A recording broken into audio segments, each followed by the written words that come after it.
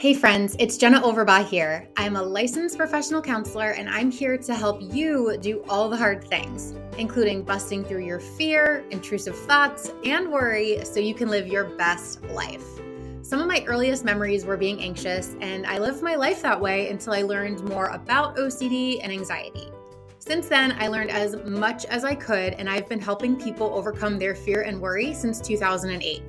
Over the years, I've acquired some of the best education, training, and empowerment tools to help you understand your brain a little bit better and to finally overcome all of that fear that's been holding you back. Now, if you're ready to learn more, let's get to it.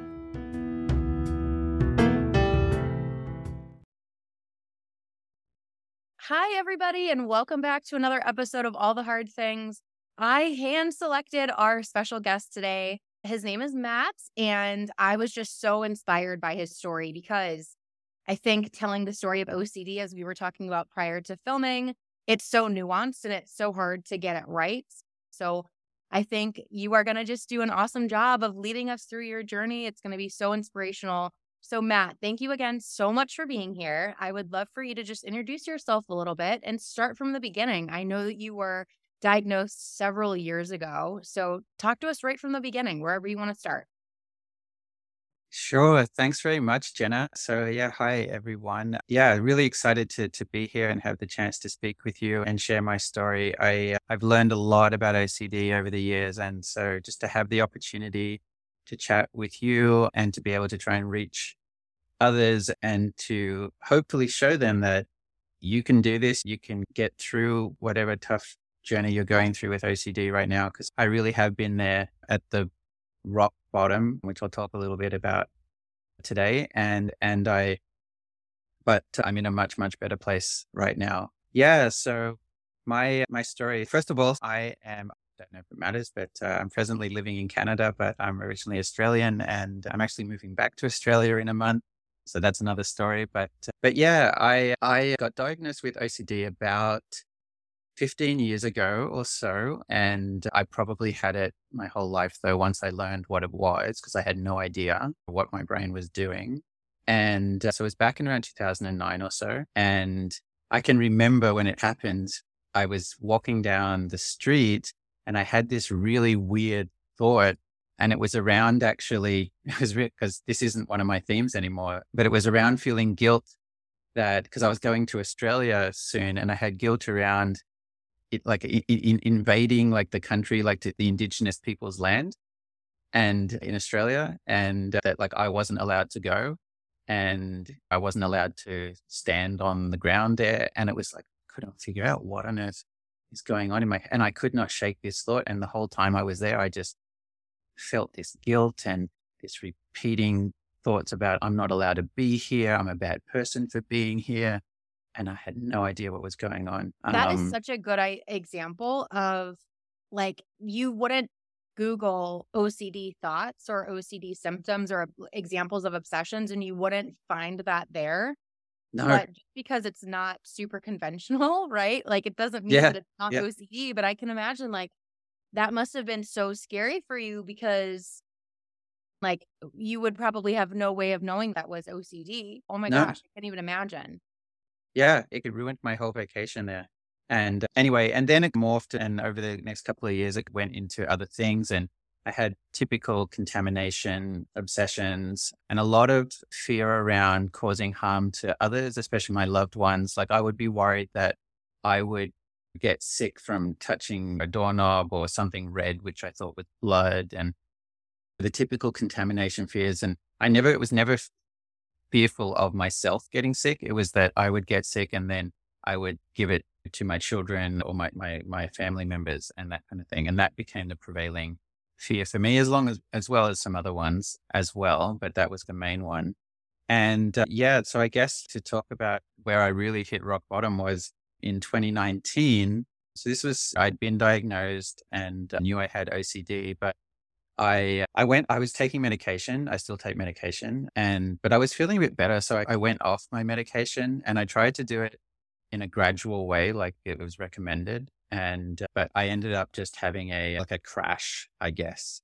And again, it was on a trip when I was traveling to Australia. And when I was there, my contamination at that time, my focus on my fear was around contamination from chemicals. And it had started with some kind of exposure to, I remember I cleaned my deck or something, and then I forgot to rinse it. And again, you don't know where these thoughts just pop up. It was like, oh, and then my dog walked on the deck and it walked on the soap or something. And because I was supposed to rinse it and I didn't rinse it, now like that's a chemical which is now all through my house because the dogs walked it everywhere. So it got everywhere and I'm responsible. And I thought we were all going to get sick. And it was around Christmas time. And so I remember sitting there watching my kids opening their Christmas presents and just sitting there almost shaking, like about how they're getting contaminated from whatever soap I used to clean the deck. And it just went from there because when you think about chemicals, almost everything's a chemical. Paint. Like I couldn't touch the walls of the house because I thought that somehow like the paint was getting on my hands. And then I was spreading it by touching other things. And I was looking up, doing research on what does paint contain. And you read, or, don't do that, by the way. Anyway, so you'll always find something awful. Oh, you'll always find something awful. Exactly. So anyway, I remember being in Australia and I was focused on like cleaning supplies. So my mother would wipe down the table with some kind of cleaner and then I couldn't touch the table because I was worried about the chemicals in the cleaner and that they would give us cancer and all this. And to the point where I couldn't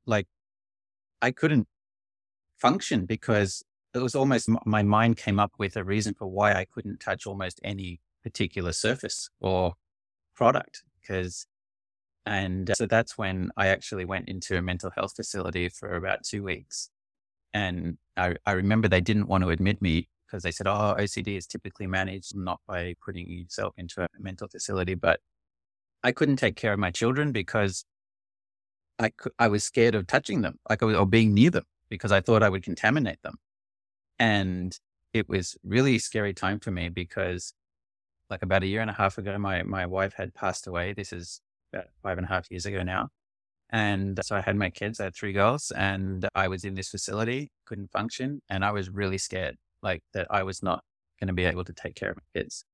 And my family was worried and I could not function at all. And I was also scared of bodily fluids, either other people's or my own. So you can imagine it's just, and with all the chemicals, not touching walls, foods, I think maybe if they had certain ingredients in them.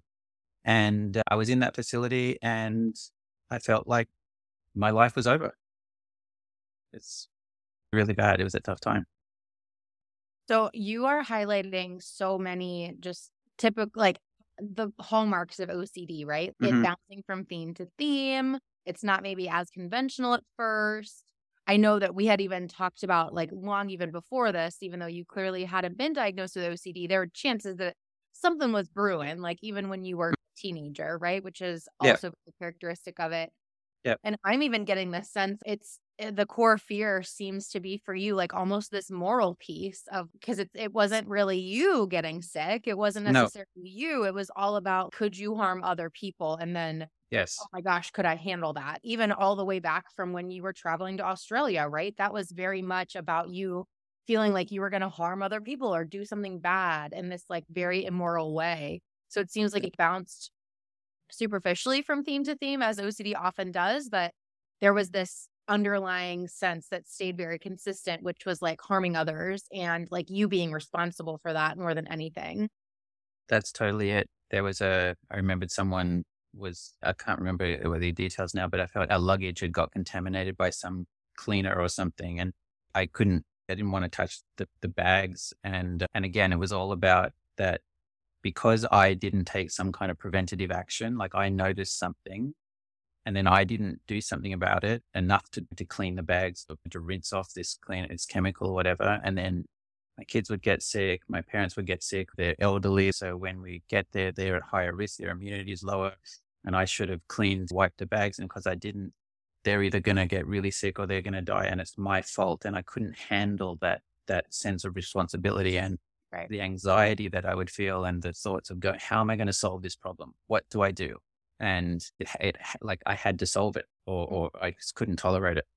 Yeah. Well, I'm just getting the sense that like your world was becoming so small. Just to imagine waking up, and I've been there in my own sense for sure. I've always felt like living in the trenches of OCD is like living in your own version of a haunted house, except it's that tiptoeing around and like anticipating fear at every corner and just the sense of urgency and desperation that you have to like want to get out.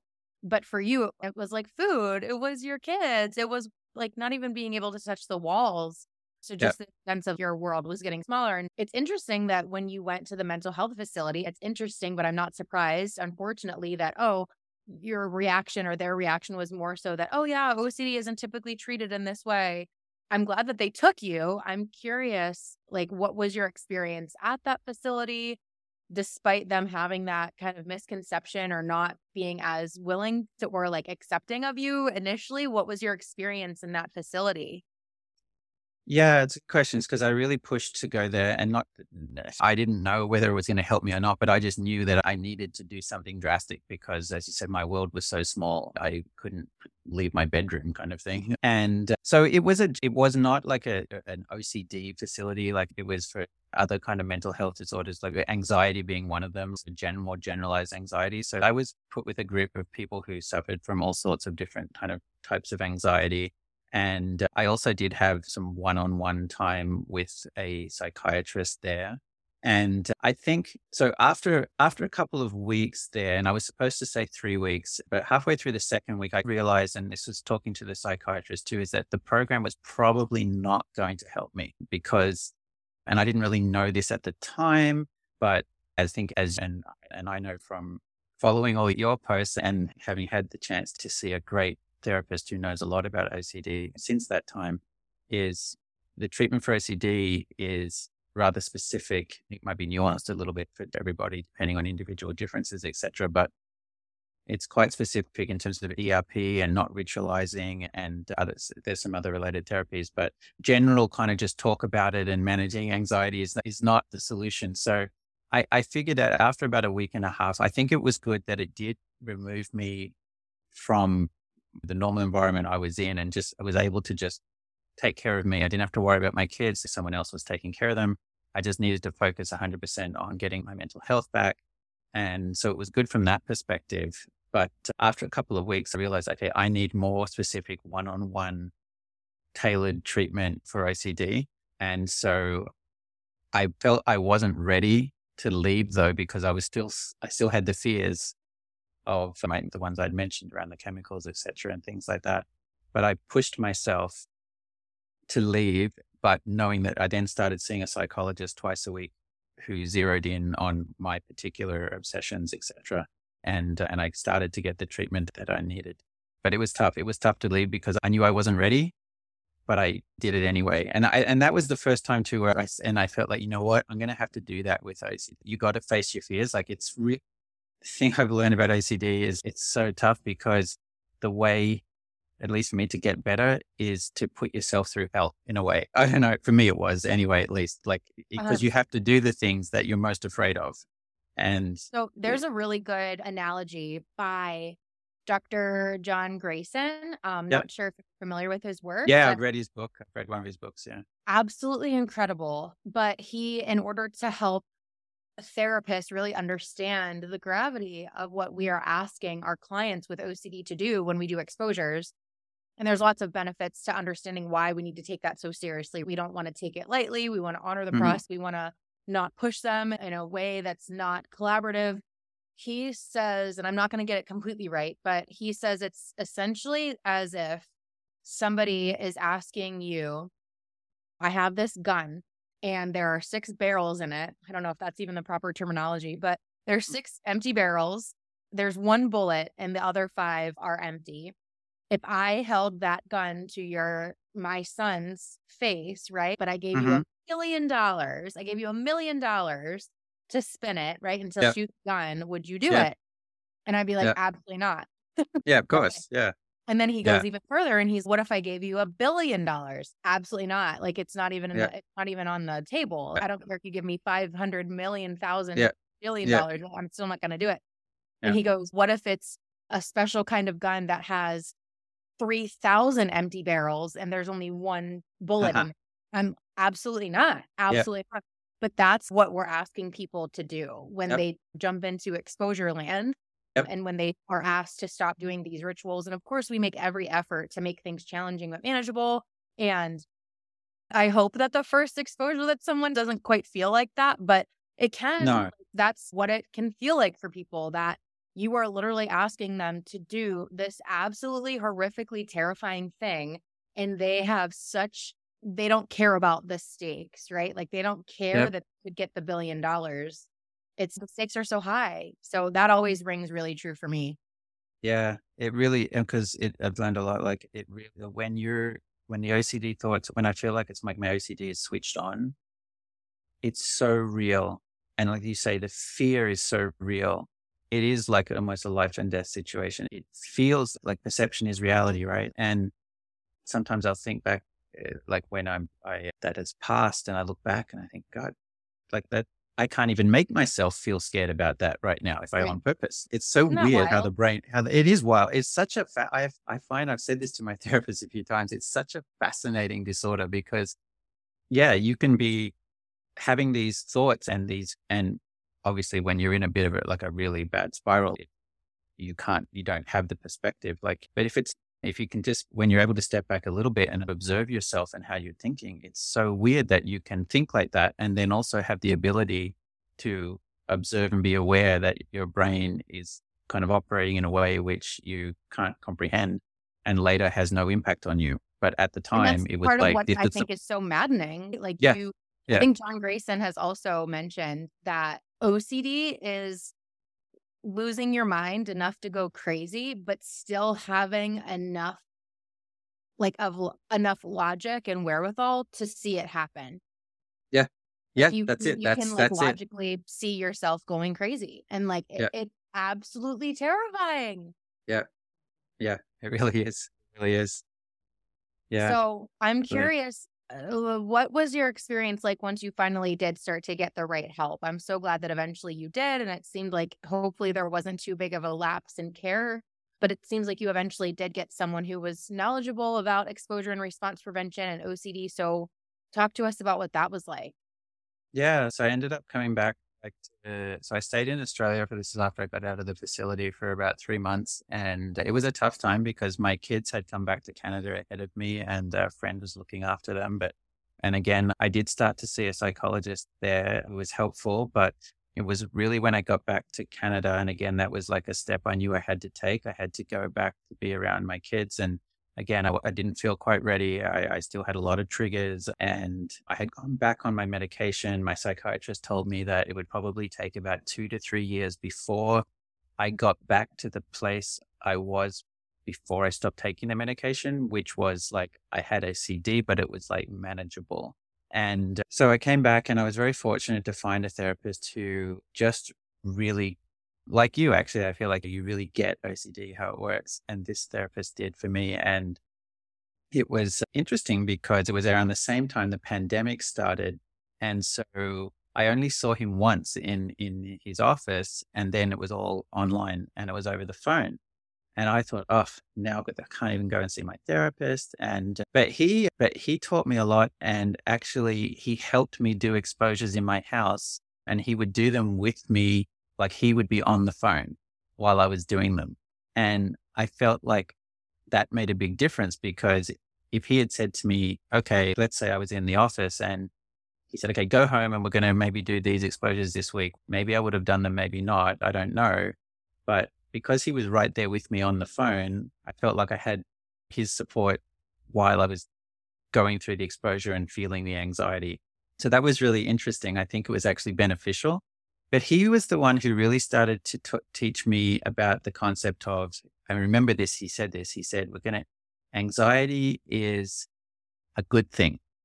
And I've moved away from that a little bit, but what he meant by that was, he said, why are you here? What do you want? And I said, I just want to be able to do what I want when I want. I don't want to have all these thoughts interrupting me and having to do all these compulsions all the time to get through the day. I'm losing so many hours. Like I was losing minimum like 2 hours a day, maybe more, three, Just you mental know, gymnastics. Yeah, exactly. And so he taught me, he said, we want the anxiety. He says, because right now you're trying to take the anxiety away. Like you're doing all these compulsions to make the anxiety go away, whether I'm washing my hands or whether I'm reassuring myself mentally or asking for reassurance from others that things are going to be okay or something wasn't dangerous that I touched, etc.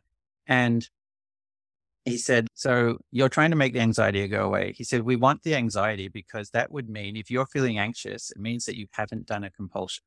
And he said, for you, where you're at, guys, that's a good thing because you need to get your brain used to the fact that it's going to approach things differently. So when you do an exposure and you feel anxiety, he said, you tell yourself it's a good thing. And that blew my mind at first because no one had ever explained it to me like that. It's totally paradoxical. It is. I've been literally spending the past however many years trying to get rid of it. And now you're telling me to want it. Yeah, exactly. He was saying, what do you mean? I want this. I don't want. I don't. I send it back. Yeah. And he was saying, well, the goal is eventually this is the way to have the anxiety go away. But that was one of the first things that he taught me. And to further that, Dr. Reed Wilson, who's one of my favorite superstars, yes, he had he's talked great about, too. he specifically preaches, he says, want what you don't want. And if we can truly understand the whole ERP process, once you have the knowledge of what OCD is and how it is fueled by rituals, and then you understand exposure and response prevention and you understand how that works and the knowledge is there, your strategy has to be to want what you don't want, right? Like in order to get what you want, you need those opportunities where you have the experience of practicing response prevention. Like you need those opportunities. It's the equivalent of like what you want to do is to go from a couch to a 5K. Like you've never been a runner before, but you want to eventually run a 5K. Like you welcome the feeling of being out of breath. You welcome the feeling of your legs hurting a little bit. You're getting, it's a sign that you're getting stronger. It's a sign that your lungs are increasing in capacity. It's a sign that your legs are doing something different than what it's done before. And of course it's uncomfortable, but it's a sign that you are going in the direction of where you want to go. And there's no way through this process without experiencing anxiety. There's just no way around it. No, there isn't. I totally agree with you. And I see it, it's like anything. And it's taken me, like I've been seeing this therapist for about 3 years. And it's really only in the last 6 to 8 months where I feel like my brain has started to turn the corner and having the capability to just process thoughts differently. And I've created a new pathway of thinking in my brain through practice. Which literally happens, right? Like, I don't know if you just metaphorically, but it actually happens with those repeated learning experiences. You literally are building new neural pathways, and whatever your brain follows this principle of if you don't use it, you lose it. It literally will prune out old neuronal pathways that you do not use anymore. So the same way that I don't remember anything from my 7th grade history class because I don't practice it, I'm not telling my brain that's important. If you continue to touch walls and you continue to be around your family, right? Like eventually your brain is going to prune out the previous information that said that was bad and that was scary, but it takes time. That's totally it. It takes time and it's just like sometimes I say to people explaining this is it's practice. It's just like learning a musical instrument. Like you have to practice, right? So you have to practice touching the walls. Like you have to practice, just not like feeling anxious and being okay with it and just getting on with your day anyway. And so it took a lot of practice. Like it takes a lot of practice. Unfortunately, like it is work. It is hard work, but that's okay. Like most things, it's the way life is. Most things that are worth having, you got to work for them. That's all the saying, like nothing comes easy, that kind of thing. I have a colleague who he said, actually, I can talk about this a little bit later too, so I've been part of a support group here in Ottawa and for OCD, which has been just tremendous, been a big part of my journey as well and helping me recover she used to say, it's really hard, but you can do hard things. And that was something which also resonated with me. I was like, yeah, I can do hard things. I can do this. So yeah, it's a lot of hard work. And the other thing that the therapist taught me over the last couple of years, I guess it was so definitely that. And yes, the brain, the pathways thing taught me that as well.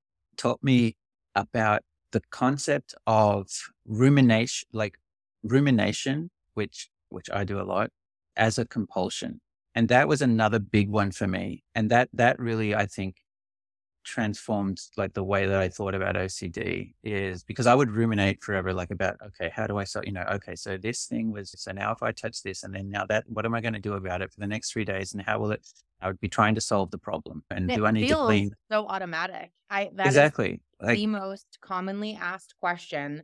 I think it's the biggest area of difficulty for people with OCD. I don't think anybody doesn't ruminate. I think that it's like yeah, the cockroach of compulsions because I it, feel like it's the last one to stand. You can touch the wall. You can yeah, stop asking for reassurance, but how do you stop ruminating? And it makes exactly. people feel That, so hopeless because it's okay. I understand that I need to resist my compulsions in order to get better, but how do I resist this thing that is literally so automatic? Now I know different because I know that rumination is a compulsion. And I know that there's a difference between a thought and thinking, but I am so curious to hear it from your perspective. What yeah. made that sink in for you? And how do you continue to practice that on a daily basis? Because it is such a huge problem for people. Yeah, I can totally get that. It was and still is sometimes a problem for me. The light bulb light bulb really went off when I understood the concept of rumination as a compulsion. And it was just like washing my hands if I felt my hands dirty, like the act of washing my hands. So the act of continuing to think and figure out and analyze. And it's like the same as washing my hands if I, from a compulsive, not washing your hands from a compulsive point of view, not when it's really necessary or whatever. Anyway, I won't get into when it's really necessary or not. That's a whole other conversation of Right. yeah. Sure. I understand what you're saying. Like it has the same Yeah. impact. It's not Yeah. it's not like better. It's not Yeah. like a Exactly. lighter log that you're throwing on the fire. Like a compulsion is a compulsion. And I would Right. argue that the mental ones, like you're mentioning, are even worse. Like I think sometimes they That even have more of a punch because they can be so subtle. Yeah, no, exactly. And so one thing that I worked on was I would write like I remember saying, okay, my therapist would say to me, okay, you're trying to figure out this problem that you've created in your head. So we need to just leave. There were a couple of things. Number one is we're not going to figure it out. So we're just going to take that problem and we're just going to leave it in the universe, right? So we're just going to leave it there. We're not going to try and figure it out. We're not going to get some kind of resolution. We're not going to feel responsible for that choice. We're just going to take that problem and say, I don't know. I just don't know. And again, this concept of uncertainty, which it all boils down to as well, OCD, you've said it. I know I've read it in your posts around, it's the doubt disorder, right? It's just being comfortable with not knowing, with uncertainty, because really certainty doesn't exist. And I've learned that it doesn't. It really doesn't. So we're chasing something that doesn't exist. And for me, what kind of worked was, I don't know why, but it was just to say in my head, first it was, I'm not going to figure this out. So here comes the problem and the thoughts and the remit. And no, I'm not going to figure this out. And then my therapist said to me, says, instead of saying you're not going to figure it out, you say, I refuse to figure this out. It was like the change in the verb to I refuse. Like I'm making a choice here, right? Like I refuse brain to go down that and then go and do something else. Like I found for me, movement was always helpful. So I'd go for a walk. I would go around the block. Like I would interrupt my day if I was working from home on my computer or whatever. And if I just couldn't shake, like it just kept bugging me, like I had to change my environment, distract myself by doing something else. And this But is not you distracting yourself from the obsession. This is no, not distracting. Oh my gosh, don't think no, about that. Oh my gosh, I can't handle no, just about that. No, you're distracting yourself from doing the compulsion, which is totally fine and totally yeah, different. So I think that's exactly. a really big thing there. Like you were just If, moving on with your day and you exactly. you had this kind of that thought can either be there or cannot be there, but I still refuse to figure it out. Yeah. So And that became the key when I learned too, like around that the goal is not to make the thoughts go away. right. That was huge as well. So you just say, I refuse to figure this out. And the fact that maybe my brain is still trying to figure it out in the background is irrelevant. I'm not even going to ignore it because of the fact that like, when I say that, you want to ignore it, but at the act of actively ignoring, if you are engaging in Totally. any way, shape or form with that compulsive thought, then you're going to make it worse because you're just giving it credence. You're just giving it credibility. And I always think of it like if all of our thoughts were actors on a stage, like you're just shining the spotlight on that. Think about exactly. the that you're giving that thought.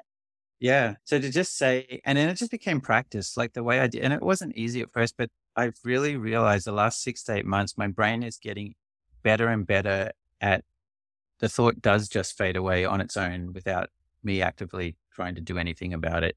And it might be there for a while, but eventually it goes, and it goes sooner than before. And because I think I have those new neural pathways now. Totally. And and so just the whole idea of not focusing at all on, I think you've said this as well, is the content doesn't matter. I've learned to recognize there's a thought process, there's a pattern of thinking which happens with OCD. And after a while, you get pretty good at recognizing it. And the content, it could be anything, no matter what the theme is that you're dealing with, whether it was, again, with the Indigenous people in Australia, or whether it was chemicals, or whether it was whatever. Because another thing which I thought about this is my therapist blew me away with. I said to him once, I said, okay, I get all this, but how do you know if it's OCD or it's a real, I was if it's a real literally concern? just going to say, Yeah. I'm always trying to imagine myself listening to this if I'm listening for the first time, or someone is listening in their car. They would, but Matt, how do you not ruminate about? How do you not answer that question? How do you not? Oh, And- how? Yeah. How do you know if this is OCD or this is a real concern that I really need to do something about? Because look, hey, like in this particular situation, look, and there's always sometimes for me, like I can find some logic somewhere. You know what? Yes, this bad thing could happen. Like maybe this is toxic, and maybe there a bit does get on the windowsill and I touch it, and then my daughter touches it and licks her finger. And your brain OCD is very good at coming up with plausibilities or whatever. And so, and maybe even just then, right? Like you're talking yourself into it, not out of it. Yeah. So I'm like, I need you to be in the business of talking yourself out of this shit versus talking yourself into it. We don't do that anymore. We don't talk ourselves out of things anymore. Yeah. But when I asked that question, I said, so how do you know if it's OCD or not OCD? And you know what he said? He said to me, does it matter? Exactly. Oh, and I love your psychiatrist. I know. He's awesome. I almost felt, I was on the phone, I remember, and I just said, and then I realized, oh my God, he's right. It doesn't matter. Like, it really doesn't. It's all about, like, how am I going to choose to deal with this problem? And again, I think you might have been a recent post that I read of yours on Instagram where you said, you can think and think, but at some point you have to have a plan, and then that's like the action, right? Like you either you do it or you don't, but at some point you're going to deal with it. But just doing all the thinking is not getting you anywhere. So that's why whether it's OCD or not OCD, it's irrelevant. It's if you want to choose to just think about something all day, fine, but that's not going to solve any problems. That was transformational for me as well, because then it just made me. Your psychiatrist, and I love you. So amazing. And because sometimes I tell people this stuff and they're like, it's crazy. Like, how do I not think about whether this could harm my child? But they just got to hear it from someone else. So it feels really good to know that there are other professionals, and I know that logically myself, but it's like, this is what you need to do. Like, I'm not just crazy over here talking the crazy talk. This is actually what you really need to do. You do. And it's worked for me. Like I said, 3 or 4 years ago, like I was in this mental health facility, not able to, thinking that my kids were going to go have to live with their grandparents or something. And now here I am, like back at work, taking care of my girls by myself, living my life. And now this is not to say that OCD doesn't affect me. It does. In fact, I probably deal with OCD on a daily basis, like in terms of little things, and my brain is constantly, it's like, again, it's on the lookout. Like it's always on the lookout. It's searching for stuff to worry about. It just, I don't know. It's just how my brain. Our brain, as people who have OCD and anxiety, and I don't know if I believe that people can get to the point where they no longer meet diagnostic criteria for OCD anymore. Right. I don't believe that I any longer meet diagnostic criteria for OCD, but I will always have a brain that leans cautious. Like my brain will always lean cautious. And I am never going to be like my husband, who's just super unflappable and like solves problems when they become problems. Like I'm always going to lean that way. The same way that like I love blue. Like it's things that make us who we are. And I think we can like identify ways to make that better in our life, obviously. So we have the prefrontal cortex. We can obviously execute our decision making and our values over fear. But at the Yep. end of the day, our brains are always going to probably lean a little bit more anxious, but that doesn't mean that you can't live an awesome life. Like my life is amazing. Absolutely. And I Absolutely. don't care to get rid of my anxiety because it doesn't really stop me from doing anything. Like if Yep. I get asked to do this in September, I was asked to do a huge speaking event, super terrifying. I don't really care. I'm doing it, right? Like I'm doing it. So it doesn't Yep. like the anxiety can either be there, it cannot be there. I don't mind it because it doesn't Yep. interfere with my life. And that's what's most important. Yeah, no, for sure. The other thing that made me think of too is the concept of, and this has really helped me a lot, is acceptance. Acceptance and commitment therapy is something that's helped me as well. And without getting into all the details, but basically it's just accepting the way that you're feeling, accepting the thoughts, like accepting that they're not doing anything about them, just accepting them, and then directing your attention to what you value and what you want to be doing in your life. And then the thoughts can come along for the ride if they want. And another thing that actually the same colleague who said about how you can do hard things is she said once, like sometimes she'll be going on a vacation or doing something enjoyable and she'll have anxiety and OCD might be a little louder than normal. And she'll say, instead of enjoying this just like 100% and everything, maybe today, like it's going to be 60% just because, and I'm going to be bothered a bit by this anxiety, but I'm going to accept that's just today and that's okay. And I'm not going to fight it. Because otherwise what we do is we have that pain and then we resist it. And then that Exactly. leads into suffering. And so Yeah. that's Yeah. such a great example of, okay, I'm at 60% today. I Yeah. can either accept that and roll with it and accept it just like you said, and I'm going to enjoy it 60%. Or maybe I even eventually, I get to the point where it even goes up to 70%, Yeah. 80%, right? Yeah. Because of my willingness to accept it and just carry that with me and move on. But Yeah. when you start to resist it, because we really Yeah. only have two choices when it comes to anything. We either accept it or we resist it. Yeah. So Yeah. when you start to resist it and, oh my gosh, I'm only at 60%. Oh my gosh, I'm not going to be able to do the things that I want to do. This totally Mm-hmm. sucks by me. Yeah. Okay, now you're at 50. Yeah. Now you're Yeah. at 40. Exactly. Then you're Yeah. going to be at 30. And then you just call off the whole vacation. And Yeah. it's no, the pain, we cannot help. That is part of life. And it's especially part of living a worthwhile life. Like It you have is. more opportunity for pain now, like when you're not just confined to your room, right? Like as Yep. soon as you go out of your comfort zone, you are vulnerable, you are opening yourself up to pain. But it's the rite of passage to living a really beautiful life. But if you resist that, then you get into suffer mode. And that is no good. We don't need to be in suffering. No, we don't. And related to that, like not separate, like we don't need to be, is that the other thing that's really helped me in my recovery is the concept of being kind to yourself and self-compassion. And because I think people with OCD, I don't know, I might be generalizing here, but maybe people who have perfectionistic kind of type OCD, they tend to be they beat themselves up. They're very high standards.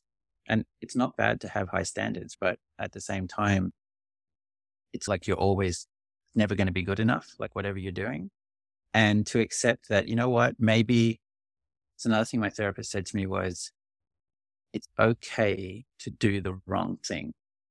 It's okay to make mistakes. It's okay to not always be right, and to accept and treat, if you are feeling like down about something, or maybe you feel like you could have done something better, or you're feeling guilty about something. And again, it may be OCD related or not, is to then say, cut yourself a break and say, okay, that I'm doing my best. And that was the best I had today, and accepting that and thinking about that. If you had a really close friend or a family member who came to you with whatever challenge you were having in your head, what would you say to them? You would probably say, hey, don't be so hard on yourself. You did your best. Maybe what can we do to try and make it better? Or let's go and have an ice cream, or feel like and then you process it a bit and then you move on. And to do that, what I find has been really helpful for me is that to do that to myself, like, and give myself permission to have not been perfect that day.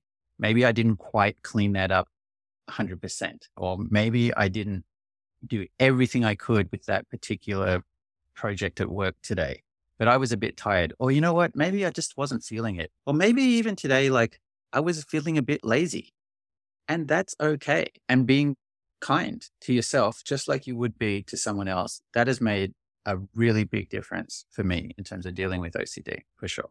Yeah, 100%. Oh my gosh. I could literally talk to you forever. I just looked at the time and I feel like we didn't even get to talking about your late wife and relationship. I'm Oh, so yeah. sorry. I'm just going to have you back. I'm just going to have you back.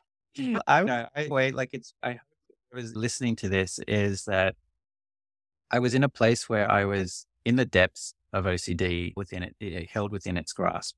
And now I'm able to talk about it in a way where I've learned about it and I still do have bad days. Like I have some tough days, but I'm able to talk to you, talk to others, talk to the support group I go to and try and help others about it. So I'd love to come back anytime because I love now being in the position where I've been through something and I get it and I know how hard it is and it's awful. I wouldn't wish OCD on anybody. It is horrible and a horrible disorder. And there's not enough understanding in society about the tremendous impact it can have, negative impact that it can have on people's lives. So if I can just help one person, then that makes me feel good. And so, yeah, really, I'd be happy to try and help people who are going through this, because you can get better. You absolutely can. Yeah, I love that so much. And I normally have a good feel for what's going to be like one of the best episodes or one of the crowd faves. And I think this one is going to be it just because you hit on so many of the most difficult aspects of having OCD, like it bouncing from theme to theme, the rumination, obviously. And I love that you were able to get through the other side. It's beautiful. And I'm so happy for you. Thank you. I know I want to only take you for just a couple more minutes. I would love Yeah, for that's okay. you to just envision someone out there who's just finding this. Maybe they're new to OCD and they're really Mm, struggling maybe with rumination, feeling, oh my gosh, this is a real thing. I can't mhm, not do my compulsions. I'm so scared to mhm, do treatment or make change. mhm. What would you say to them? And think about hope, right? And wanting to instill some hope. What would you say to them? So I think that word that you just said, hope, is really important because that was said to me too. Is like probably one of the most important things that you can hang on to is the hope that things will change and that it won't, even if OCD is telling you that it's going to be like this forever, is it's not true.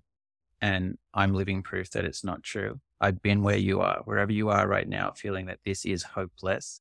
I have been there and you need to understand that unfortunately, there isn't an easy fix, but there is a fix and it will take practice. It will take some hard work. It's going to take some effort. But just like anything else in life that requires those things, that you can benefit then from that effort that you're putting in and you can change.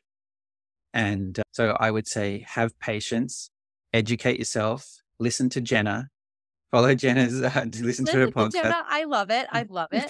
Thank you. and, I and, always tell people like trust it like gravity. Like even if yeah.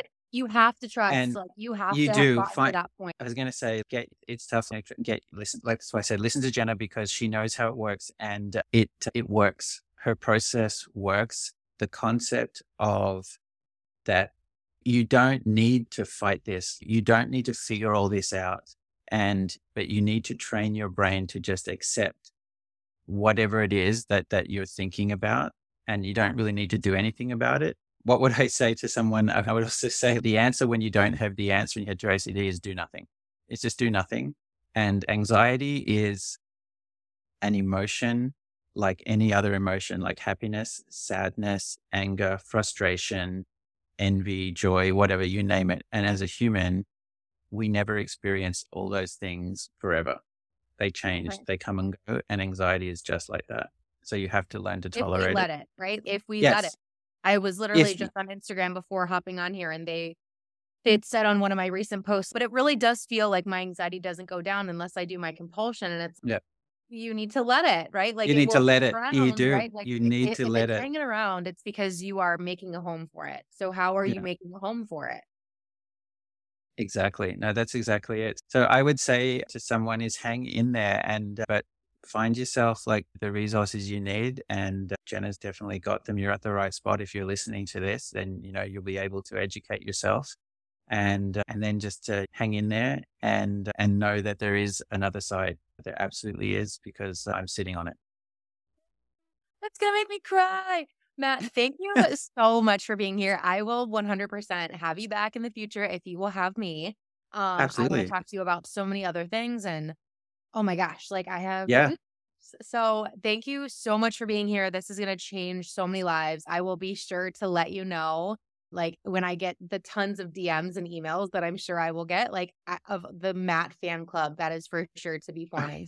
Thank you so much.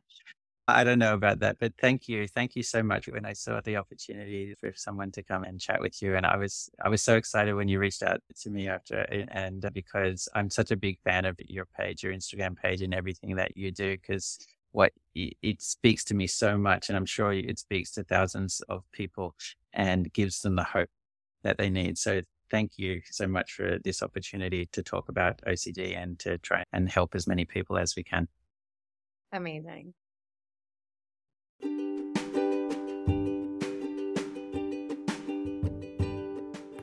If what you're hearing sounds kind of a little bit too right up your alley and you haven't checked them out yet, I want you to go after this episode and check out my master classes. No more band-aids for OCD and anxiety. We are going to conquer this thing once and for all together. And yes, with or without a therapist. I have master classes available on my website that start at $27.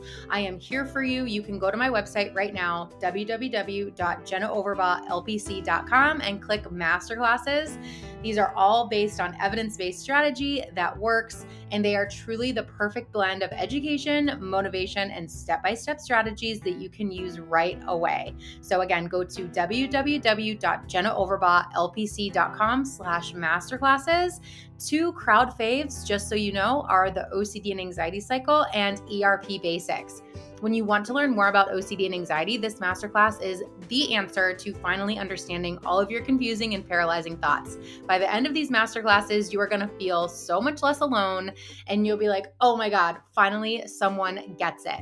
So many people who have been in treatment for years took the OCD and anxiety cycle masterclass and told me that they still learned so much. Then we have the ERP Basics Masterclass. That's for when you're actually ready to take action with OCD and anxiety, and that is ultimately your best starting point. You're going to get all the information that you need to start implementing actionable steps right away. No longer is ERP going to seem like the paradoxical and totally freaking backwards intervention that you probably think it is.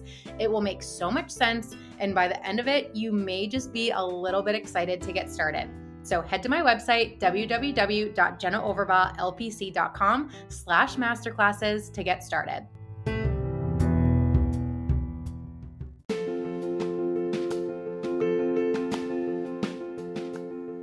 Thank you so much for listening to my podcast. It would mean the world to me if you would take a quick minute to please give it a review. And while you're at it, check out my website at www.jennaoverbachlpc.com to sign up for my free email newsletter that includes an instant, free downloadable PDF to help jumpstart your OCD and anxiety recovery journey. You can also find me on Instagram or TikTok at jenna.overbach. If you liked what you listened to here, you can download some of my workshops and courses on OCD, anxiety, and treatment at my website as well. Thank you so much again for tuning in, and until next time, keep doing all the hard things.